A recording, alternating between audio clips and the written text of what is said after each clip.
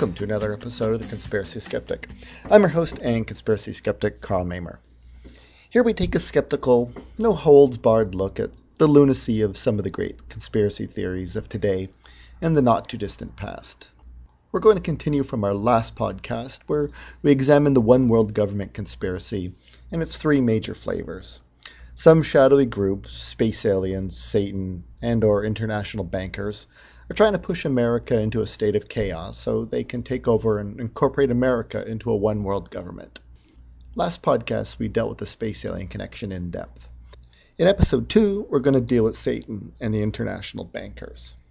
Devil in a Blue Helmet.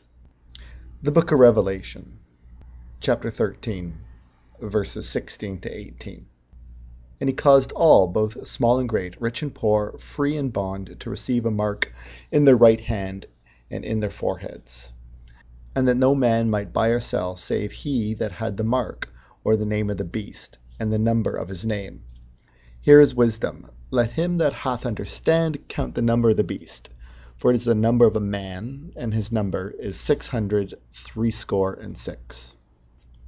The author of the Book of Revelation, St. John, believed he was living in the end times.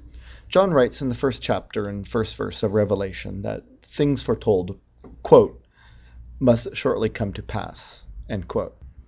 Just in case the reader might have missed that warning, John repeats himself 2 verses later, quote, the time is at hand. John was right. The world in the New Testament Jews came to an end when the Roman Empire destroyed the Jewish state and the Second Temple in about 70 AD. Most traditional biblical scholars believe Revelation, through a form of deeply symbolic code, addressed the political machinations of the day, not a future history. It does, after all, require certain, let's say, mental gyrations to interpret shortly as 1,000 or 2,000 years in the future.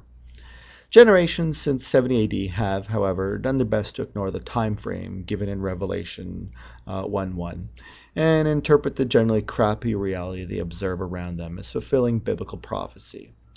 There's an interesting webpage, part of the Rapture Index, that offers a lengthy list of various end-time movements since New Testament times. It's important to note that despite the received wisdom, apocalyptic movements used to divine there in the last days, the world is yet to come to any kind of an end. Whew. But people keep trying. Modern-day fundamentalist Christians who believe we're in the end times find themselves easily lured into a conspiracy mindset because Revelation itself is as much a conspiracy theory as it is a work of prophecy. Before God's final judgment, Satan is to rule the world for 7 years, a period known as the Tribulation. Revelation's prophecy about a 10-horned dragon is interpreted to mean a revived Roman Empire, or Starbucks. Since the Roman Empire used to rule the known world, this is code for one world government, or Starbucks. But Satan isn't going to directly take over with a few magic tricks and some exorcist-style head-spinning. Instead, his son, the Antichrist, is going to gain political power the time-honored way, deception. Revelation 6:2's description of a crowned rider on a white horse points to an Antichrist who's going to emerge as a peacemaker, or owner of Starbucks. Because of this prophecy, Christians, followers of the Prince of Peace, find themselves paradoxically suspicious of individuals and organizations trying to create some harmony among humankind. The UN is high on the list of possible white mounts. Christians point out that the UN is not only a peacekeeping organization, but it has an atheistic communist constitution. It's really a charter, but calling it a constitution makes it sound a lot scarier.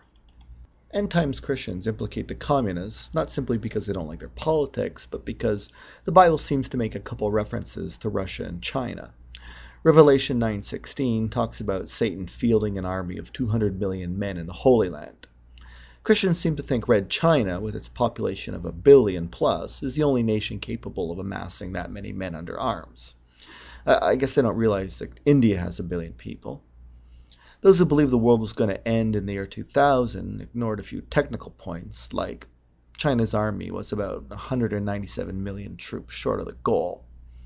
Moscow gets implicated because Ezekiel 38, verses 14 to 15, points to an invasion from a kingdom in the far north. Ezekiel 38:2 calls the kingdom Rosh. Christians see Rosh as meaning Russia. Spooky, eh? However, there are others who aren't sure the one world government will emerge from the UN. Some believe a prophecy about a kingdom ruled by 10 kings in Daniel 7, verses 1 to 28, refers to the 10 member nations of the European community. They believe the EC is the revived Roman Empire. If you've kept up on your European politics over the last couple decades, you know it's been years since the EC had only 10 members. The problem here is religious tracts identifying the EC as a 10-nation organization tend not to get updated as they're passed around, emailed, photocopied to the nth generation, whatever. Although Revelation isn't 100% clear on the instrument through which the Antichrist will control the planet Earth, Revelation 13, verses 16 to 18, is clear on how Satan will maintain control through the mark of the beast, 666. Most of us are going to line up and receive the mark because only those so blessed will be able to engage in commerce.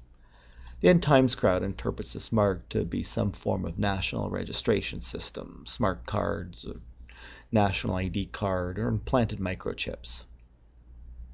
True Christians, well, those remaining on planet Earth after a mass abduction called the Rapture, will refuse this mark, knowing they won't be able to buy even a strip of beef jerky at the Quickie Mart for 7 years, end timers are stocking up on bags of flour and tinned meat.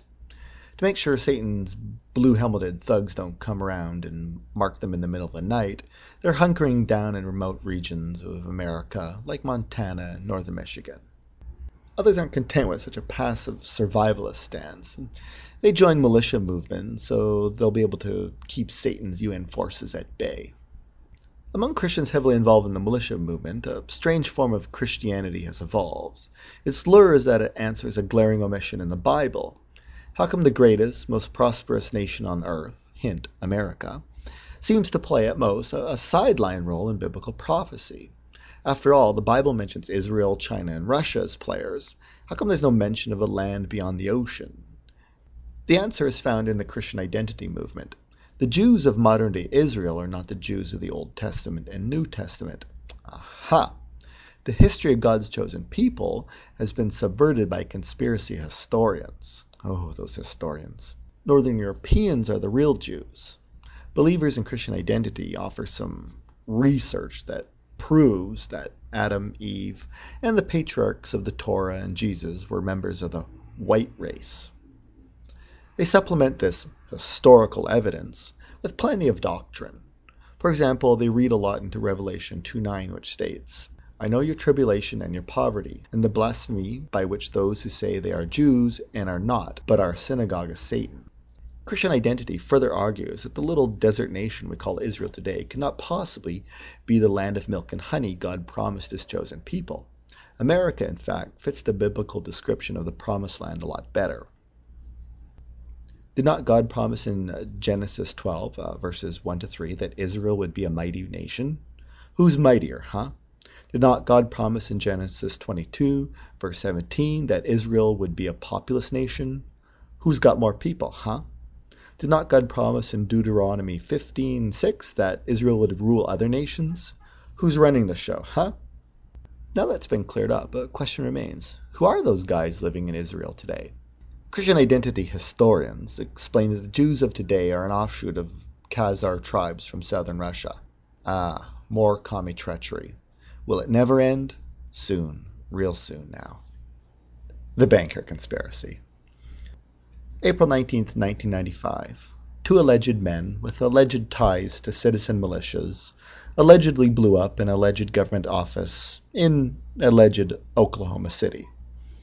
Of course, suggesting in Alt-That Conspiracy, that Usenet news group, that McVeigh and Nichols wiped out 168 innocent women, men, and children is the moral equivalent of suggesting in Alt-Conspiracy.jfk, yeah, there's one for that the Warren Commission got it pretty much right. The initial media government reaction to the bombing blamed Middle Eastern terrorists. Luckily for the Middle Eastern and South Asian communities in the USA, blame quickly shifted. After all, would Middle Eastern terrorists really try to blow up the offices of the Bureau of Alcohol, Tobacco, and Firearms in an out-of-the-way city where they would, well, stick out? The date, location, and target fit a lot better with domestic malcontents, citizen militias. Date, April 19th was not only the second anniversary of the Waco Holocaust, but it was also exactly 220 years after 3,000 British Redcoats tried to seize the guns of a Boston Patriot group, which of course led to the shot that was heard around the world at Lexington Green. Location. In the mythos of the militia movement, secret concentration camps have been set up in Oklahoma to warehouse patriots when the one world government makes its play for America. Target, Bureau of Alcohol, Tobacco, Firearms, led the 1993 attack on David Koresh's religious following at their Waco compound, and the 1992 attack on white supremacist Randy Weaver at Ruby Ridge. The telegenic bonfire at Waco and the less-known shootout at Ruby Ridge confirmed for a disenfranchised segment of angry white men what they had come to suspect since the end of the Reagan presidency. The federal government is in the grips of shadowy forces seeking to incorporate the USA into a one-world government. Waco, Ruby Ridge, and even Oklahoma were all part of the one world government's master plan. The militia gained international prominence following the 1995 Oklahoma bombing, but the movement really began to gel after the fall of communism and the 1991 recession. White supremacists, anti-Christians, people fleeing crime and taxes of large urban centers, and blue-collar workers who saw their prestige and earning power decrease with the rise of the information economy began to network. They stuck to areas of America out of the glare of the media spotlight, northern Michigan, Montana, and New Mexico. So out of the glare of the media spotlight, they began to cross-fertilize their ideas, using what was then new technologies like BBSs, fax machines, and later the internet. And of course they also used old technologies like shortwave radio, AM talk radio, and Bible tracts. None of these ideas were particularly new. In an address to a skeptic society, the authors of what was then the 50 greatest conspiracies of all time, I think the book's up to 70 or 80, demonstrated that for the last 200 years, some fringe in America has believed that some sinister forces were on the verge of hatching some invasion plan somewhere. So, the plan. The American and French revolutions, unionization, and concepts like one person, one vote resulted in the unfortunate redistribution of wealth into the hands of the middle class. Never before in history has there been such a large and politically influential group of pencil pushers. Well, that's got to stop. A centuries-old group of international bankers and wealthy aristocratic families have been slowly working on reversing the nasty effects of these revolutions. They seek to establish an all-controlling socialist regime. This New World Order is really an attempt to return humanity to its natural order, a small, incredibly wealthy elite controlling a vast labor pool of docile peasants. To take over the world, they operate through non-profit organizations, political parties, think tanks, drug cartels, spy networks, corporations, rock groups, media organizations, universities, and, of course, the United Nations. While some seem to be working at cross purposes, like General Motors and Greenpeace, they are all, in fact, cogs in a wheel of a flawless democracy removal machine. I mean, don't some parts in a car work in opposite directions, but still result in the car going forward? The conspirators have effectively brought Europe under their domination through the European Community and control much of the Third World through the United Nations. The jewel in the crown they wish to wear again is the United States. It's only a matter of time. Much of the government is already under their control. A simple comparison of who's on the government payroll and who's a member of the conspiracy's front organizations, the Council on Foreign Relations, CFR, and the Trilateral Commission, will tell you the extent to which the conspiracy can pull America's strings. Unfortunately, their tactics for taking over a nation, controlling the banking system, feds, media, and schools, isn't going to work 100% effectively in the United States. Because a stalwart group of patriots, the moral progeny of those who faced down the British at Lexington Green, is going to defend America the Beautiful to the last. One world government is well aware of what they're facing, and unlike those European countries that basically laid down and rolled over, force is going to be necessary to complete the takeover of America. But first they need to seize the handguns of law-abiding citizens, just like they did at Ruby Ridge and Waco. So they can't pose a formidable threat to the one world government's tanks, stealth fighters, and air-fuel explosives. Next, they'll push America into anarchy by destroying religious freedoms. They'll burn down churches, just like they did at Waco, and teach kids that science proves the Bible is wrong. Evolution, life on Mars. They'll destroy industry by sending jobs to Mexico and hog-tie development with ridiculous environmental laws. Finally, as America approaches the brink of Bosnian-style civil war, why do you think U.S. troops were sent there, huh? To train. United Nations peacekeepers will be called to defuse the situation. Of course, the forces won't actually need to be brought in, as they're already here. Yeah. Little do we know, European and Asian troops are secretly camped out in national parks. When these foreign troops come pouring out of the parks, American soldiers will join them. Through a combination of CIA brainwashing techniques and implanted mind control devices, GIs will simply switch green helmets for blue berets and ignore their oath to uphold the Constitution. Those likely to give the One World Government a hard time will be rounded up and placed into camps. The One World Government can then implement its final solution. The international bankers will rid the world of useless eaters.